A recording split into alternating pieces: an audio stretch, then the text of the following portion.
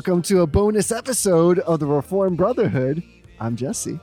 And I'm Heather, Jesse's mom and Tony's mother-in-law. And we are proud members of the Society of Reformed Podcasters.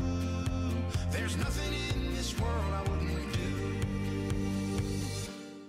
Mother. Son. What are you doing here? You're at my house and we're here together. What are you doing here? Now, that's a better question. Well, we wanted to have a bonus episode. This is going to be a little bit behind the curtain because we've had you on. You've been on before, yes. So people may recognize your voice. You can go back deep into the back catalog. Way back in the beginning. That's right. And find my mother. We had a delightful conversation, and this is going to be much of the same. But on this little bonus episode, we're talking about holiday traditions. Things we do in the Schwam family. That's right. So everybody as listeners, if you've ever wanted to hear my mother talk about what we do, this is a dream come true for you. Yeah, this is your big opportunity. This is your chance. But before we do that, you're on the podcast and you know that we affirm with some things and we deny against some things. And my understanding is you have some things in mind that you'd like to affirm with. What are you affirming with? Oh, so we're starting it with affirmations. Let's do affirmations. Okay. Well, it is the holiday season. So my affirmation is I am affirming saying Merry Christmas. All right. I don't like it when people feel like they can't use the word Christmas. So I take every opportunity I can to say Merry Christmas. That's great. That's good. I think that that's a hotly debated topic, isn't it? It is. And some people feel that it's offensive, and some people feel that you're not being tolerant if you use it liberally, like you're saying. But I like it too. Here's a question. What about saying Happy Christmas? How do you feel about the happy and the merry? Well, as you know, I am an Anglophile. I do know so this. I love everything British, and they do say that in the United Kingdom. So I actually will, on my emails sometimes, write Happy Christmas. Just to switch it up? Yep, just to switch it up. Do you want to shout out to our British listeners? I want to say a shout out to the Brits. I'm glad we got that out of the way. We're going to knock out all nationalities. Yes, we definitely. It's a full family of God on this podcast. The Reformed Brotherhood is deep and it is wide. So that's a great one. I'm going to affirm with something totally different. And that is something you and I have appreciated together and talked about quite a bit. And that is where I live recently, but basically this started during the pandemic, that almost every grocery store started to allow you to order your groceries and then pick them up. Now, that's actually been my life forever because my wife is very kind and goes and gets the groceries and brings them back. So for me... And your mother used to do that before you got married. That is yes. Actually correct. Thank you for bringing that up. So to me, it's actually always been the same because I just go to the car and help bring in the groceries. So really nothing's changed for me. But I know this made a big difference in the life of my wife, and it's just so convenient. So I'm affirming with what a time to be alive where you can order your groceries online. Somebody else graciously, they're being paid, but they go out and they accumulate all those groceries for you. You drive up, they put them in the car, you come home. That's fantastic, right? Yeah. It's a new day and age. It is. You don't sound convinced. Well, you guys have a very unique place where the way your groceries are done, that is done here as well in New Hampshire, but not to the capacity that your stores are doing it in Pennsylvania. So if our stores got to the same place where you guys are, I would be on board with that. But right now we're not quite at the same level that you guys do. So it's coming for you. It's coming. Yeah. Hopefully. Yeah. That's another opportunity where you might be able to say Merry Christmas to the people, for instance, the attendants. Putting the groceries in my car. Yeah. It's all coming back around. All right. So what are you denying against? Well, my denial has nothing to do with the holidays, but this is just a pet peeve of mine. I am denying all men who continue to wear their baseball caps indoors. And I happen to be looking at one who's doing it as we speak.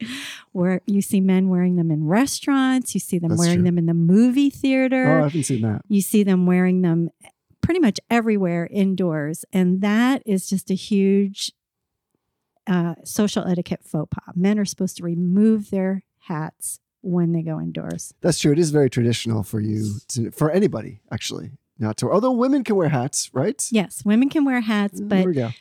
You don't really see women wearing hats very often. Right. But you're talking about a different kind of hat for a woman, like Yeah, a stylish, not like a baseball a cap. hat you might wear on Easter Sunday, a church hat, something like that. But we're all learning all kinds of things. I'm just talking about men who are wearing their baseball caps and their beanies and any other hats indoors. That's such a pet peeve of mine. It's socially just inappropriate to be But doing. you love it on me. I will say nothing. I love you. So we'll leave it at that. Fair enough. Now, but I should say in my defense, where we're recording in the Schwam studio here, it's a little bit chilly.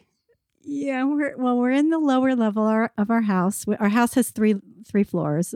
The lower level is the basement, and we're in Dad's office, so we're surrounded by stacks and stacks of bookshelves, all filled with books. Looks like a little mini library. However, it is the coldest room in the house. So yeah, we're both wearing like fleece jackets and you're wearing your baseball cap and the heat is turned up too, I might add. It's just this room doesn't get it as well as the other rooms. Yeah, that's fair. So I'm going to piggyback on that denial. It's a New Hampshire related thing, but it's not denial of New Hampshire. It's actually in some ways an affirmation. And that is one of the things I do appreciate among many things about New Hampshire is if you are from or live in a state that has regular amount of snow, you know that they can just handle it much better than seemingly places elsewhere. And this has always confounded me to some degree because where I live, when there's a big snowstorm coming, they love to hype it up first off. Inevitably, they always interview a state plow truck driver in anticipation. And it's always the same question, like, what are you going to do? And the guy's always like, throw some salt on it and drive the truck around. Like, what do you expect that person to say? But it just astounds me that how differently different states handle snow. Even the states that live in like this marginal space where you get a decent amount of snow, but maybe not enough to kind of commit to it in a real way where you get a real process down. So I'm denying against the states that just don't do. I can't tell you how many times, and this drives my wife, Jen, crazy, where I am critiquing the plowing technique. Yeah. And I'm saying, why are they putting salt down? It's going to snow more. They're going to have to push it off the road. So if I know this, and I'm not an expert, certainly they must know this as well. So This is turning into a bad rant. But well, one of the things that I became aware of was one time when my brother and his wife were up from Georgia visiting us at Christmas. She pointed out that our plows are very different from their plows, which I never realized before she said that. So our plows are angled and they have two plows and they're meant for heavy duty snow and seriously kicking it off to the side. And she was saying their plows are just single plow straight forward on the front of their trucks. Right. Yeah. So all I can say about that is, like most things, New Hampshire does it right. With snow, that's for sure. Yeah. Or most of New England, I would say, does it right. Right? Maine, Vermont, yeah, but New Hampshire. New Hampshire always leads the way. Okay, Jesse. there we go. Always. All right. Everybody's learning a lot on this episode so far. I think this has been educational. So to that end, let's talk about the holidays a little bit. And you wanted to share some of what makes maybe our family unique with respect to that or the traditions that we have. But let's start with the conversation here. And that is, as a parent and as the wife of a pastor, when you were starting your family, what is it that you wanted to do to make the holiday special? What was in your heart that you wanted to make sure took place during Christmas time? Oh, that's a really good question. Thank you. So I think to really go back and understand what I wanted to do personally with the holidays, you'd have to know a little bit about my growing up. And so I grew up in a household where my father was a minister, but he wasn't a minister at a church. He was a superintendent of the oldest rescue mission in New York City. And we lived in Jersey. So we would have to do our Christmas celebration on Christmas Eve, like around 5:00 in the afternoon. We'd have to open all of our presents. And then we would travel into New York City and we would have to help feed the homeless. So they would all come in for a big Christmas dinner. That part was always fun. But then we had to do this like 11 o'clock midnight service. And my brother and I would be we were young, we were little, and we'd always be so tired. So we wouldn't get home until like 2:00 in the morning on Christmas morning. So there was no opening presents on Christmas Day. And I, of course, all my friends always opened their presents on Christmas Day. So I always felt like I was missing something, that we were celebrating Christmas, but it was kind of weird from the way the rest of the world celebrated Just disjointed Christmas. in its timing. Just very disjointed. And so I just knew when I had a family that I wanted to do it more traditionally and have us open our presents on Christmas morning. The other thing was we never did stockings. And again, I always, like my friends would always talk about all these little treats they had in their stockings and seeing the stockings first when they came down the stairs in the morning. We never had a stocking. And so I thought, oh my goodness, I have to do stockings but here's the interesting thing. Daddy grew up with his parents doing stockings, but they only put fruit and candy in the stockings, which frankly, I thought that was weird. So I was like, okay, well, that's good that they have the stocking thing in place, but I'm not really sure. I think that's like a very older generational thing. Sure. Yeah.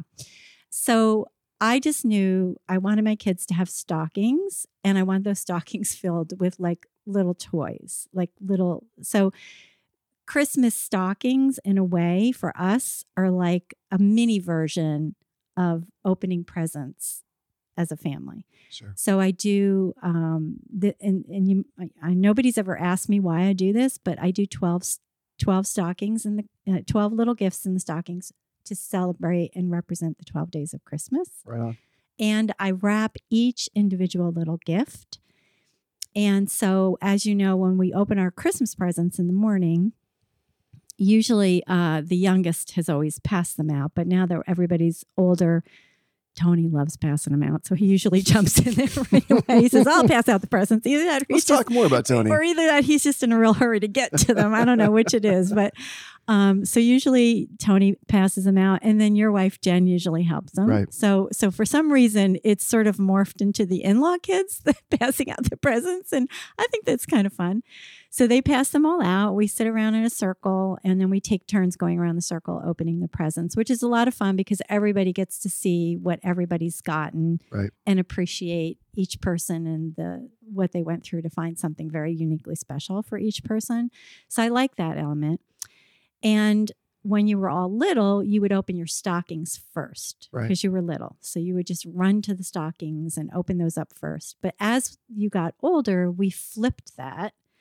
And now we open the presents in the morning as usual, but then we save the stockings for the evening. And that sort of like prolongs Christmas.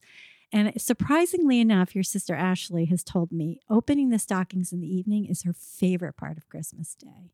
So then we go and we do the same thing. We go around the circle and we open each present individually. But one of the fun things we do is I always say before we start opening them, guessing is encouraged.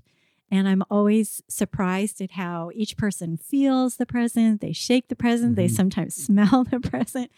And they take a guess. And I'm often surprised at how accurate the guesses are. So this year I thought, you know what? I've been thinking about doing this for a while. I'm gonna start a new tradition. So I told you guys this year, guessing is encouraged. And in fact, the person who gets the most correct guesses now gets an extra bonus gift. And so everybody was like contending for the bonus gift, but Tony was on a mission. Tony was like, I am winning this gift hands down. So and he did.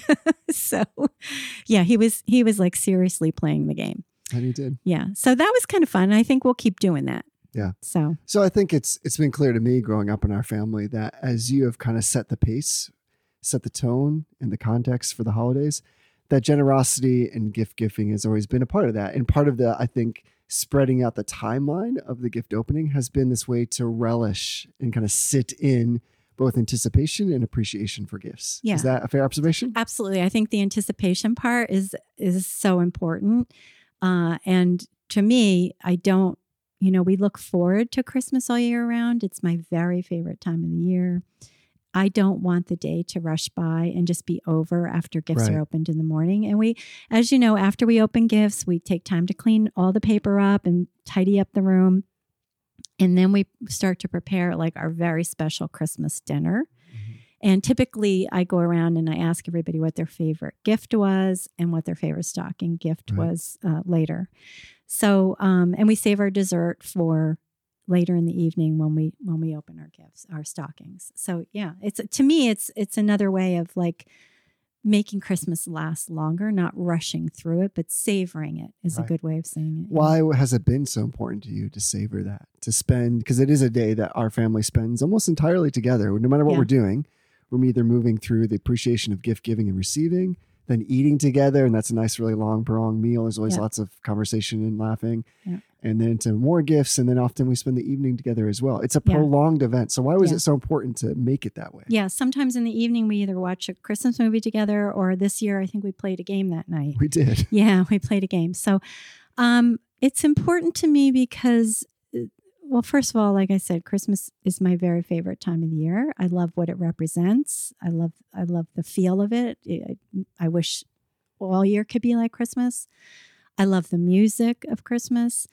I think it's important not to rush through it, because I think we can easily do that if the focus is simply on the gifts and not on what the meaning of Christmas is all about. Right. I think the gifts there's a balance at Christmas to remembering Christ's birth. And we do that.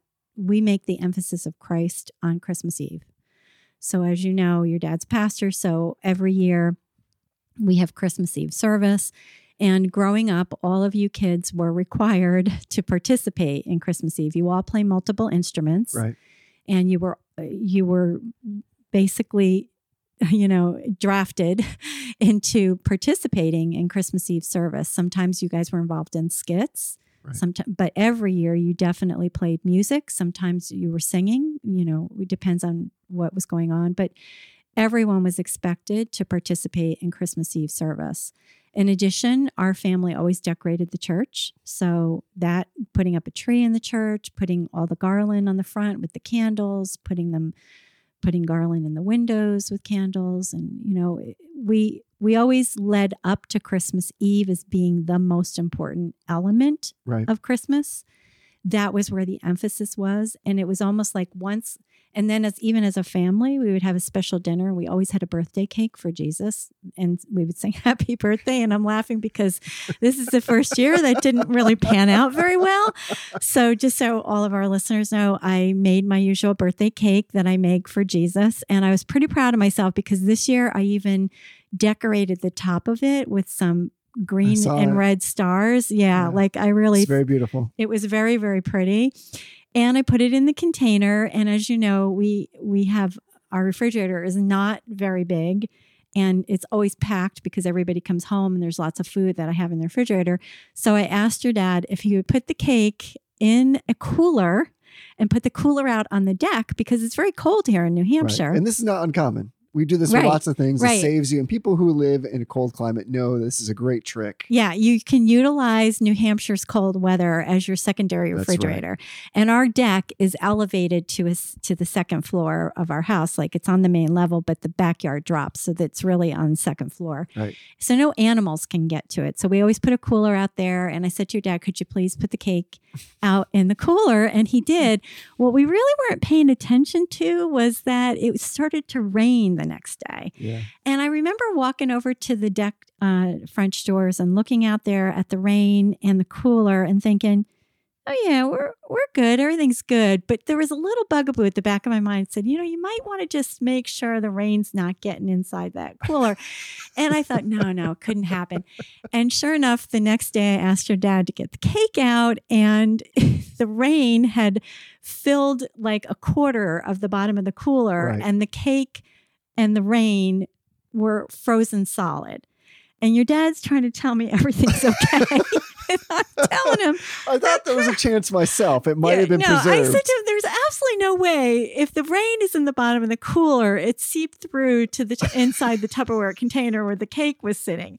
So your dad, he didn't want to give up on it. He brought it in. He chipped away. I was with him. I helped him chip. He opened it up, and sure enough, the whole bottom half of the cake, it was a 2-tier cake, it was soaking wet with rainwater. And it reminded me of a song from, I think it was like the late 60s, early 70s. There's this song by Engelbert Humperdinck who sang this song called MacArthur's Park. And there's this one line where he says, and the cake was left out in the rain, and I don't think I can take it because it took so long to bake it. And I, all the Just time came I to was you. growing up, I was like, what the heck does that line even mean? And now I understand. know. I feel the pain of Engelbert singing that song because my cake was left out in the rain. And here's your father going, no, it's still good. We can still eat it. And I'm like, it's I was soaking with him. rainwater. The thing is, the test of that, we're a little bit off the topic, but that's okay now. The test was, I couldn't tell if it wasn't in Tupperware, but whatever the plastic was in, I couldn't tell if it had preserved a seal. But then when we finally could, and we had to chip this bad boy out of probably 2 inches or 3 inches of ice. Once we got it out, there was this big moment of reveal. We released the cake. And basically it was surrounded in an inner tube of ice. There was a whole ice ring around the cake and it was gone. I mean, it looked perfect. Yeah. And I think that's why Dad kept saying, I think it's okay. It's a sad I was moment. like, there's ice We love a frozen cake. around the I cake. love the Jesus cake. Yeah. It's So the always whole a point delicious was we cake. always have a birthday cake with candles and we sing happy birthday to Jesus at our dinner table. And then after dinner, we go off to Christmas Eve service. And our whole emphasis on Christmas Eve is literally about Christ. And I feel like by the time we come to Christmas Day, it's okay to make Christmas Day about our love for one another. Oh, of course. Because obviously that love for one another and the gifts are a reflection of our love for each other, but they're a reflection of the greatest gift that Jesus gave to us. Yeah, that's right on. I've always sensed that we've never actually talked about this, articulated all that detail. It's always been clearly embedded and impounded in what we've done.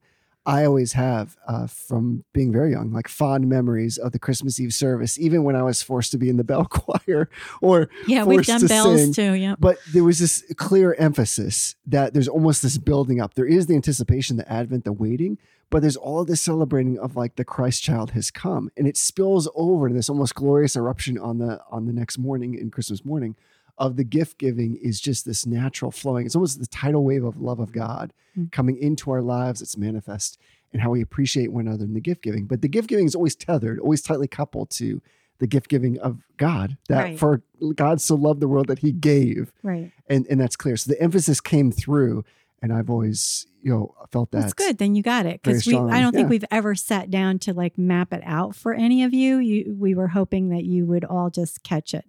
I mean, clearly the emphasis for us and the build up to Christmas has always been the Christmas Eve service. It's always been that.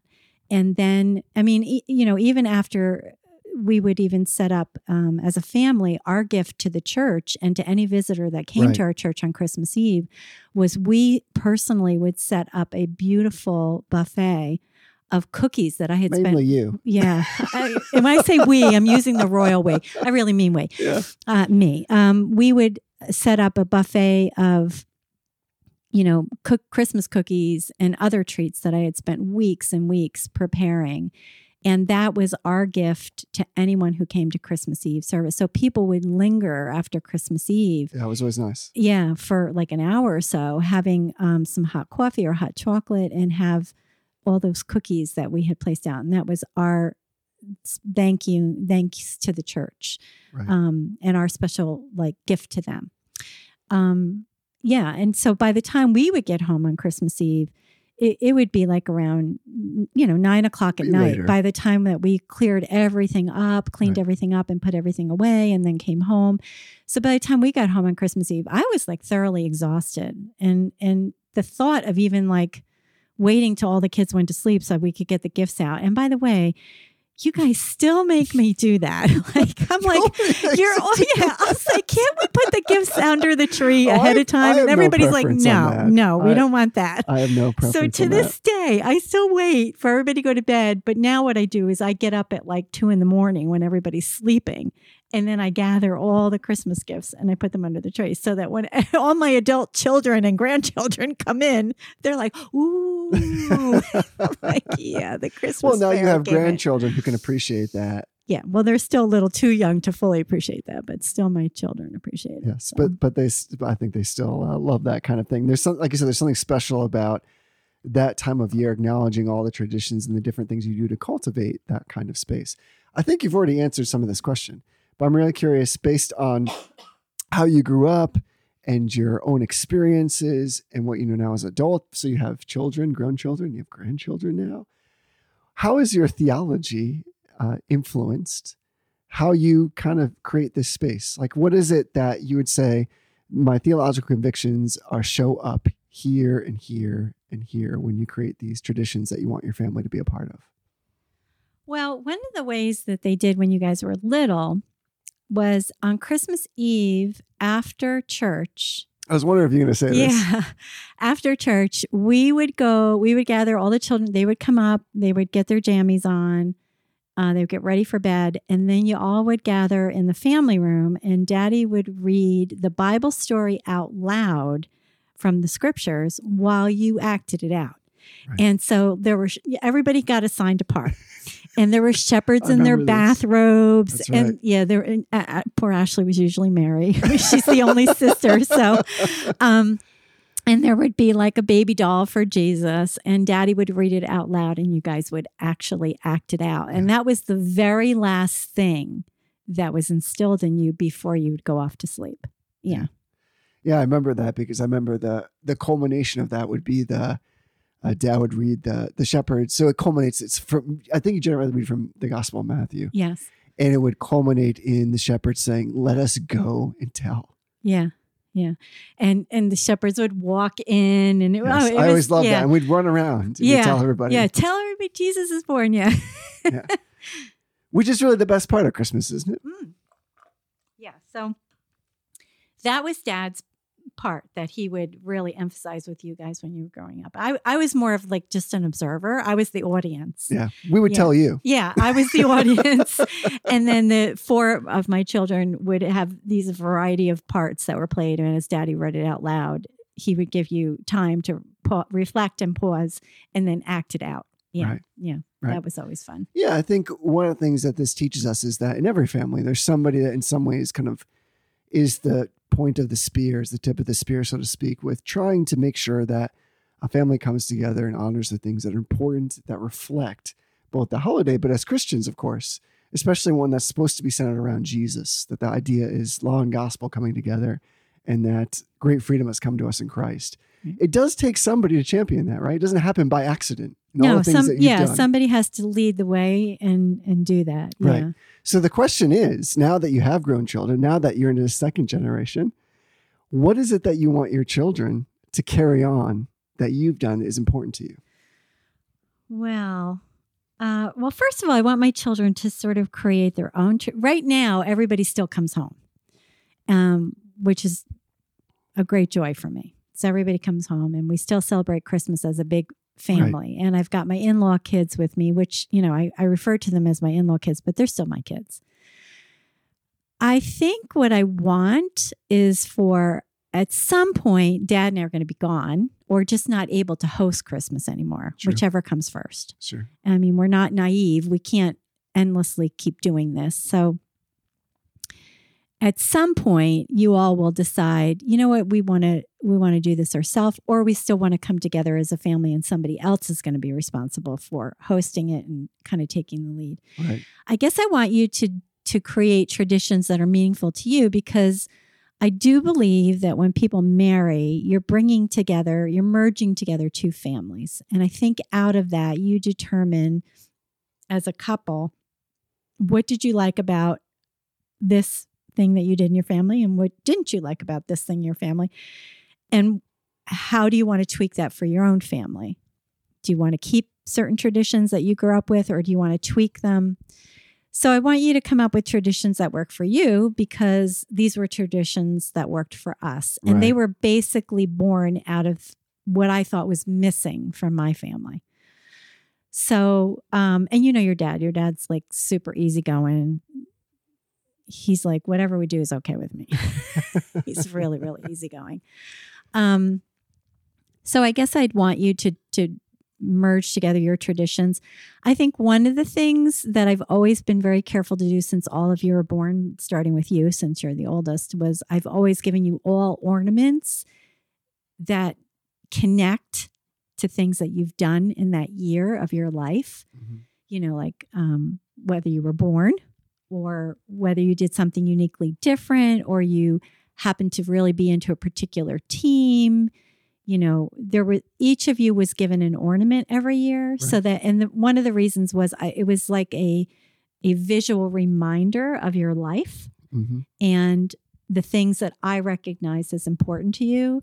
And then it was also something that you could take with you right. and carry that tradition. You know, like I'm always thinking, I still give you ornaments every year. That's true. Yeah. And I always say, someday Dad and I will be gone, and you'll look at your tree and you'll go, oh, Mom, Dad gave us this. Mom, Dad gave us this. It becomes a story of your life. It's a story of your life. It's a legacy to carry on. Sure. And then eventually someday I'm hoping you would pass those on to your children and say, well, this was my dad's and his parents gave it to him. Yeah, for sure. Yeah. So that would definitely be one of the traditions that I'd like to see you do. I always say I wish that my legacy would be that Sorry. It's okay. That my children would want to spend the holidays together. For sure. In the company of one another. Yeah. So, and that's what we do now. Yeah, that's what we do. And I'm hoping that at some point when Dad and I are gone, that you still want to be in each other's company. Right. That would be my greatest legacy is children who love their siblings and want to be together. Yeah, and we've seen that one just got real. Now it's like an episode of Oprah or something just happened on this podcast. No, that's great because I think that shows that when families gather together and they celebrate and they kind of have this accumulation of things that become traditions. You know, sometimes you do something and you like it so much and all of a sudden that becomes part and parcel of, and then to remove that is to feel like you are somehow taking away from the experience. All of that is really about gathering together to worship, to love each other. That is like a tremendously important thing. We don't just do these things because they're fun or because we feel obligated to do a certain thing. It's really because we are building together this sense of who we are as people, as family. These things are what they're little things, but they make you schwams. Yeah. That's right. And what you have in common with your siblings is your siblings will know you longer than anybody else. And they have these things in common with you. They share them with you. Your memories are their memories. They might be tweaked in a little way from their perspective, but they're still you have them in common. That's right. Yeah. And that's what Dad and I always say is our legacy would be to, if in our best dream come true, is to leave our New Hampshire home to all of our children to be able to congregate together whenever they wanted to. Right. And share time together. That would be the greatest legacy. And it is a great legacy. The family of God, the family God has given you coming together because you don't get to choose that. Right. Yep. And so in many ways that is, well, in every way, it is of course God's preordination, his superintending will that he gives you family by birth. And at the same time, a supernatural family, of course. But as well, this family by birth, we sometimes underestimate, I think. We sometimes undervalue. It is the one that God has given us. Right. And so to make an emphasis to be together, to gather together, to worship together, to appreciate and adore him together, especially it's okay to lean into this in this time of year, of course, where we are focused on the incarnation and Christ coming as that great gift. And I think you've modeled that very, very well for us, Mom. Like I met you 42 years ago. And I would say since that time, I've only known this space where that's been a priority for our family. But my sense is that it's always grown out of a deep conviction that we love each other because God first loved us. Right. And so that's been impressed on the things that we do. In other words, everything that we do, it's just with the stockings or the meal or the gift giving or the singing, or it's never far from this idea. You can always trace it back very easily. You don't have to walk very far to find it. Right. That's that God loves us. Right. And that he's done a great thing in sending his son. Right. Well, I mean, God is the most important thing in our life. I love my kids and I love my husband, but I love God more. Yeah. And that's the way it should be. Almost as much as me. Well, I'm not saying anything. Well, while we're talking about people, and it's just you and I talking, Tony's not here. Should we talk about Tony? Yeah, Is there let's anything you talk want to about say Tony. about Tony? What could we say about Tony? There's so much to say. Well, like you said, I think one of the things I appreciate, and I think every family is a little bit different, is that sometimes there's this sense, and I think it's mainly unwitting, that the in-laws are different. But I really sense the way you've loved my wife, the way that you've loved Tony. That's never been the case. You've literally just been adding to your family. Yeah. So when we gather here, the inside jokes, the things that happen, it's like in the weird way, even my wife is like, she's my sibling in the sense that like we all fall under this lovely love that you and my father have for all of us. And it's equal. It's without bias. Yeah, I would say, and this is something I often say. There's plenty of love to go around. There's absolutely like no restrictions. There's no objections. That I love all of my children, including my in-law children. And sometimes I refer to them as my in-law children just to be distinctive for a particular reason, but I think of them as my children. And I appreciate everything that they bring to our family, because obviously they come from different backgrounds, each of them, and they bring these wonderful elements with them into our family. And I love the way that they embrace our family. Like you can just tell they enjoy being part of our family, which makes me really happy. Well, we're super awesome. Yeah. So I love all of my children and my in-law children for different reasons. Each one, just like all four of my children are uniquely different, each of my in-law children is uniquely different. And I think they bring this wonderful, like, completeness, you could say, to our family. Right. They fit in. And I love when they embrace our family, because there's love enough for everyone and room enough for everyone. And just because we're used to doing things in a particular way as Schwams doesn't mean that we aren't open to hearing like a different way of doing something and having that brought to the table. And I love to find, just like with my own children, I love to find the unique qualities and strengths that my in-law children have and what they bring to the table, their own little like expertise that they can bring, just like my own children have.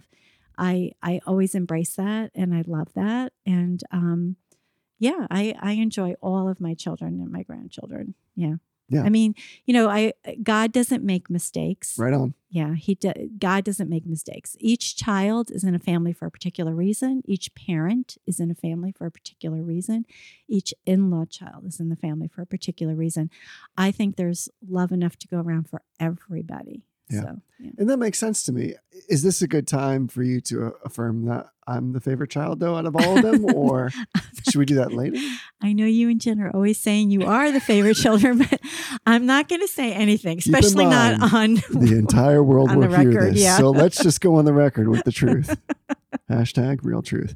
All right. So let me ask one final question for you. And I appreciate how much you've been willing to just kind of open up and speak candidly about your own background, your traditions. We have lots of different people that are part of the Reformed Brotherhood that listen to the podcast of all kinds of ages. But generally, we have some bookendings. We have people that are young, maybe just starting families, and we have some people that are a different season of life, a little bit older, and have more mature families. So based on what we just talked about, this idea of this time of year, Tony and I talked about at length, can be confusing because there's just lots of competing interests. There's lots of red herrings that can get you distracted from the real purpose. And you've already articulated that well of what Christmas really should be about in our celebration as Christians.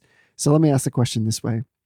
Let's start with, if you were going to give, maybe there's a young family listening or people that are about to get married and they want to make sure that they're honoring, and they really don't know what one thing they could do to make it Christ-centered in terms of like a tradition. What one thing might you recommend to a young family that's starting out that you could say, you know what, you should consider doing this for your holiday? Well, I would definitely say they should attend Christmas Eve service.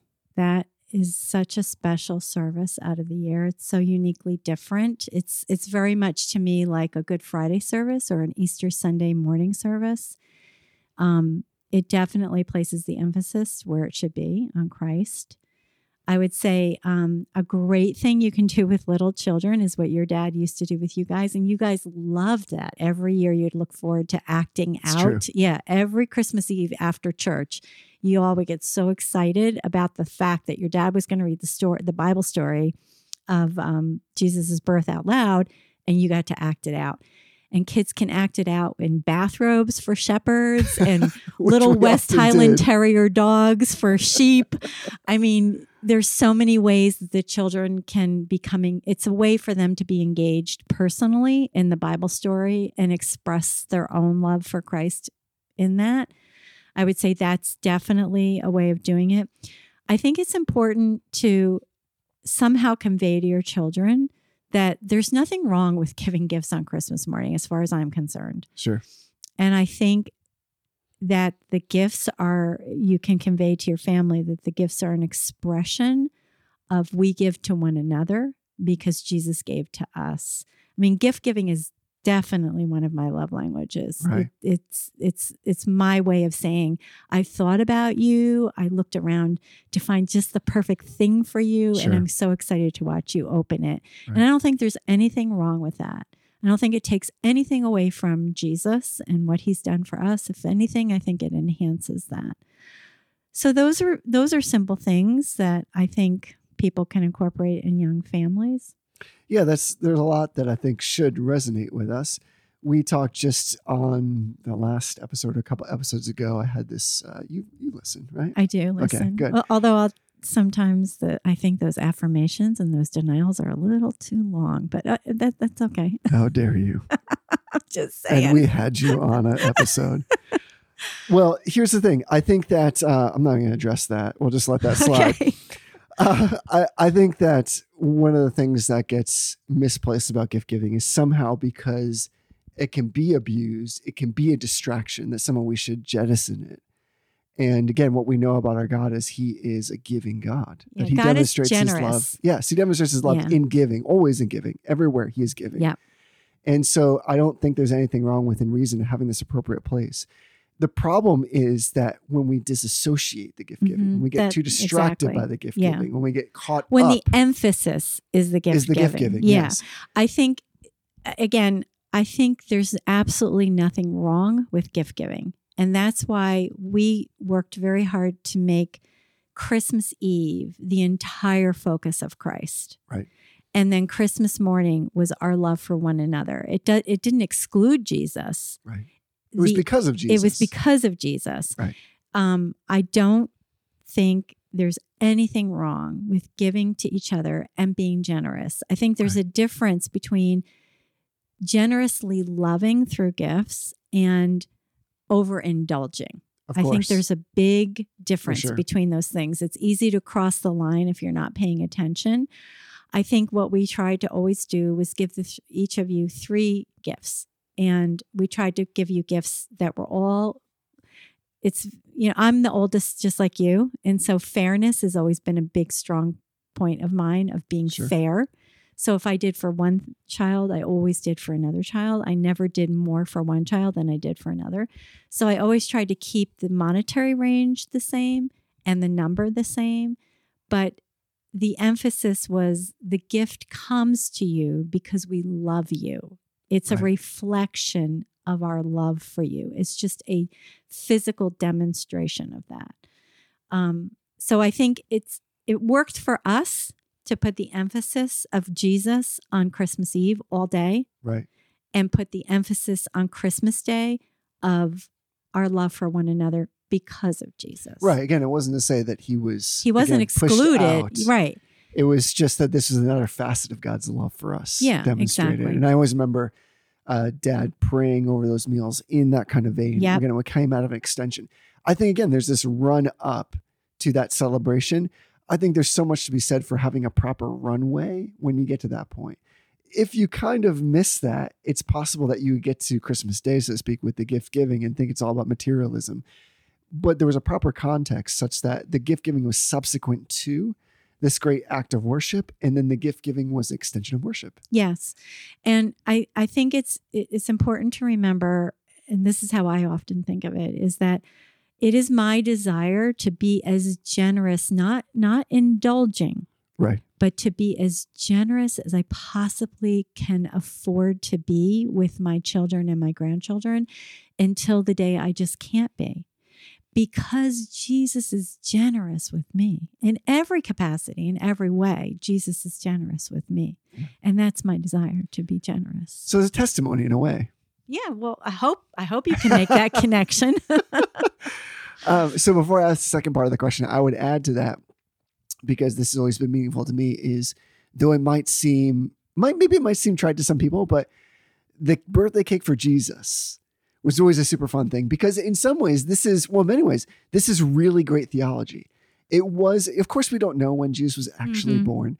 We are Right. celebrating the fact that he was born into the world, right? That a son was given. So, the son being given was eternally contemporary, eternally present, but a child was born. Son always present, child born. And what I've appreciated more as an adult about this is just the good theology that's like underneath all of this, that undergirds and holds it up, which is to say that even now, Jesus is alive in human form. He stands at the Father and he gets a cake. Yeah, he's a person. We still sing to him. Because he's a person. Yeah. He's in human form. He is truly God and truly man. And when it's your birthday, you should get a cake. You should get a cake. And with candles, we Right. would sing, and then we would all blow out the candles together. Right. So I think even as a child, that was like very clear that Jesus is like us. Yeah. Very much like us. Yeah, because we Still would like do the us. same for you guys on your birthdays. We would have cake and candles and sing. We do the same thing to Jesus. Yeah. So I think if you're trying to sneak in something fun for your children to participate in, Do that birthday cake. that's right. Or even just for you by yourself to have a cake where you sing to Jesus. I mean, that's an act of praise, right? Yeah, I think so. I think it's an act of worship. At least I always saw it that way when we were singing, because we were singing to him. Happy birthday to you. Yeah, Right. we were singing directly to him. Right. Yeah. So let's flip this on its head slightly and say, you've been through many seasons of life. And so now again, you have adult children and you have grandchildren. What's one thing you recommend for somebody that's maybe on the other side, the other bookend? That's not a young family, but what were some things if you have adult children, if you're starting at grandchildren, that you would recommend? Something for the grandchildren? Something for the family, being that now it's moved from a young family to a more mature family so where for they have people our age. Sure. People my age. What I love to do now is I listen to in the morning when I'm getting ready Reformed Brotherhood. Well, I do listen to Reformed Brotherhood, but in addition to that, I also listen to scripture on being read out loud. Okay. You can hear our Westie scratching at the door to come in.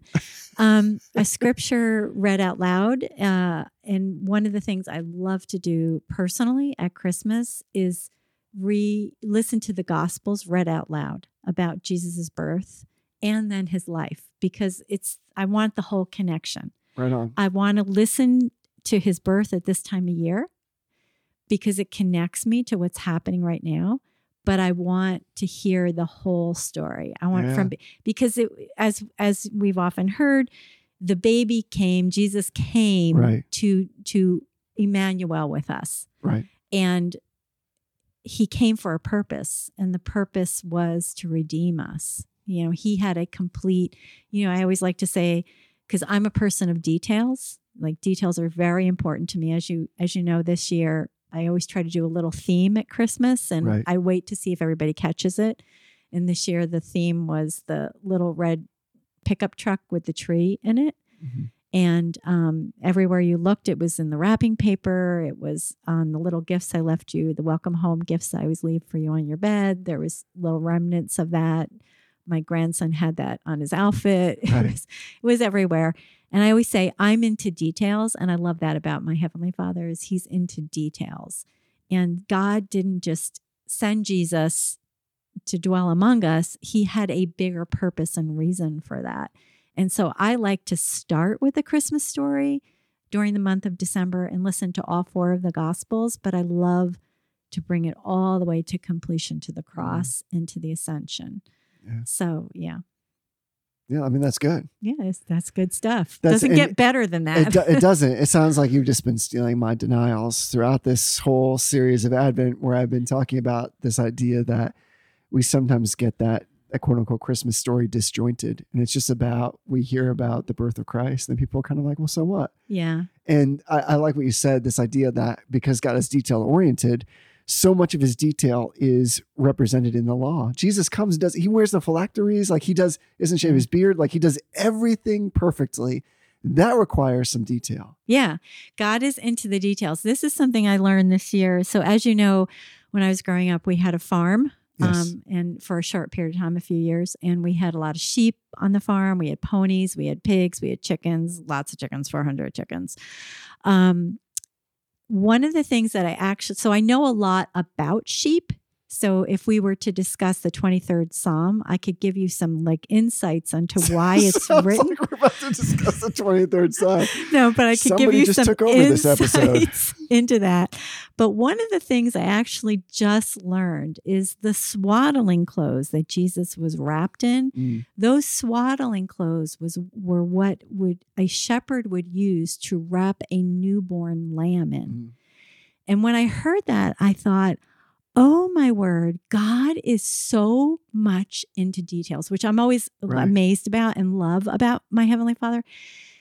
Jesus was the Lamb of God, and he was wrapped in the same swaddling clothes that shepherds would wrap lambs in. Right. Who does that but God? Is that amazing or what? It's the details of God that constantly blow my mind. Yeah. And I think, who could do that but God? Right. Only God could say, yeah, this baby, he's not just a baby. He's the Lamb of God. He's going to be born in a manger. Right. The fullness of time. And he's going to be wrapped in the same swaddling clothes you'd wrap a lamb in. Because that's right. He's the Lamb of God. Mic drop. I'm just saying, is that God or what? Like that kind of stuff. God. Like when I hear that, I take a moment because my brain explodes and I have to scoop it all off the walls and tuck it back in. Yeah. That's where like you want to say, who does that kind of stuff except God? Right. That should blow your mind and get you so excited you want to like jig around on the floor a little bit. Yeah. I'm not entirely sure what that means, but yeah, it's the mosaic. It's the Israelite call that cries out, who is like our God, right? Who is like our God on all Nobody. The earth? That's right. Yeah. Nobody. Yeah. Amen. That's why he is God and we are not. Yes, that is actually correct. Well, is there anything else in the course of this conversation that you want people to hear about the holidays? Again, I'm so grateful for your willingness to chat with me and to talk about the things that are special to you and the reasons why they're special. But I do hope, while I give you some time to think about what you might want to say as your final thoughts, I do hope that people are hearing that there are lots of traditions this time of year, but this importance of centering them around first Christ and then incorporating them into the lifeblood of your family. And particularly that togetherness of wanting to bring together people to celebrate this great birth, to celebrate our freedom. And that happens in so many manifest ways. But there's something to be said almost in a Pauline fashion to be able to take things, even if the world is using them this time of year, and in many ways to redeem them, to buy them back, and to use them in such a way that it gives glory to God and helps us to appreciate and to love him more. We don't need to shy away from these things. We merely need to understand them for what they should be first and foremost, which is to give glory to God. Right. So is there anything else that you want people to hear that's... No, I can't think of anything. I anything. haven't asked you? I can't think of anything else that I would say that you haven't asked that I think is important about. Are there any funny stories about our family that you really are dying to tell people about? Well, I think I know what you're leading up to. Well, let me just close with this funny story. So give it a shot here. We're going to try. Let's see if this translates. Yeah, we'll see if everybody can appreciate Info the at humor. reformbrotherhood.com. Let us know. Yeah. See if everyone can appreciate the humor in this story. So last year, as you know, at Christmas time, your sister was pregnant with her first child, True. Which was like a miracle because she had always told us for years and years she wasn't going to have any children. So to hear that she was going to have a child was very exciting for all of us. And this is Ashley and Tony. Yeah. He has a great name. And then so we were going to do her baby shower Christmas week when everyone was home. because, it's hard to get everybody up to New Hampshire all together, and everybody was going to already be here. So we thought, well, we'll do her baby shower then. So I ordered a whole bunch of things to decorate for the shower and some gifts and whatnot. And I noticed that some of the items were logging, that I was getting notices that they had been delivered, Right. but I didn't have them. And I was very, very confused. I didn't know, there was a lot of changes in the mail system because of the pandemic. And so sometimes we were getting mail, sometimes we weren't. And I was trying to give everybody the benefit of the doubt, but I had been told by Amazon that several of the packages had been delivered, Right. and I was certain that they had not. So I first talked to your dad about it, because your dad is home first before me every day, and he checks the mail. Yep. And I said, Kevin, Amazon's telling me we had these packages delivered. Do you have these? Do you know where these packages are? He's like, yeah, no, we did not get these packages. And I'm like, are you sure? Because they're pretty certain that they came on, they're telling me they were delivered this particular day. He's like, yep, no And package. this is Amazon, right? So This is Amazon. is pretty precise. Yes, I'm with their thinking they're tracking. pretty reputable. So we live in a small rural town in New Hampshire. And one of the beauties of living in a small town is that you know people. So I called the postmaster at our post office. Now, Jen and I were out shopping today, and she was going over this story, and she was saying, because Jen doesn't necessarily appreciate rural towns. She has no experience. Yeah, she's more of a suburban She was city girl. born and raised in Philadelphia. Yeah. So there are certain elements of the rural life that she has trouble warming up Just to. foreign. But she did say, this is a plus about living in a rural area. She said, if this situation had happened where we live in Pennsylvania, if I had called my post office, they would be like, we delivered it, end of story, goodbye. And so I called the post office, and I got our postmaster, and I explained that Amazon had told me that 2 packages were delivered. Right. And he said, well, we actually scan the packages right at the moment that we put them in your box. So he said, let me check. And he comes back and he goes, yep. So he could even tell me the post person who delivered that day. He said, yes, Jane delivered, and she put it in your post office at 4:26 p.m. on Friday afternoon. So I'm like, oh, well, I don't think that actually happened. And he said, well, that can't be, because Jane would only scan it right before she places it in the mailbox. Right. So he said, could it be that your husband collected the mail that day and might have dropped it in the yard on the way from the mailbox to the front door? And I said, well, it's interesting you should ask that, because I did already ask my husband, could you possibly have dropped the mail in the yard? Because then it snowed the next day, 4 inches of snow. So we had a clear lawn, and then the next morning there was 4 inches of covered. Snow. Yeah.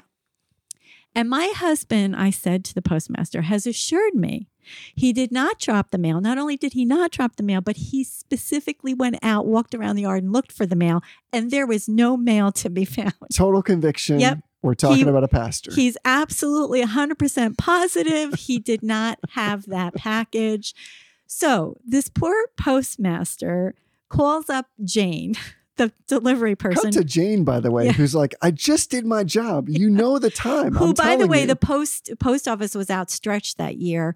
He informed me, because there was a shortage of postal workers who had retired because of the pandemic, that the post people were working 7 days a week from Thanksgiving to Christmas without a single day off. And sometimes they were delivering mail to our house at 8 or 9 o'clock at night. So, as far as I was concerned, these people were saints. And, I felt bad that I was even like bringing all these inquiries. Yeah, this inquiry to him. Well, he got in touch with Jane. Jane came down to the post office with her vehicle. The two of them combed through the vehicle, thinking maybe the package dropped on the side or under a seat before, after she scanned it.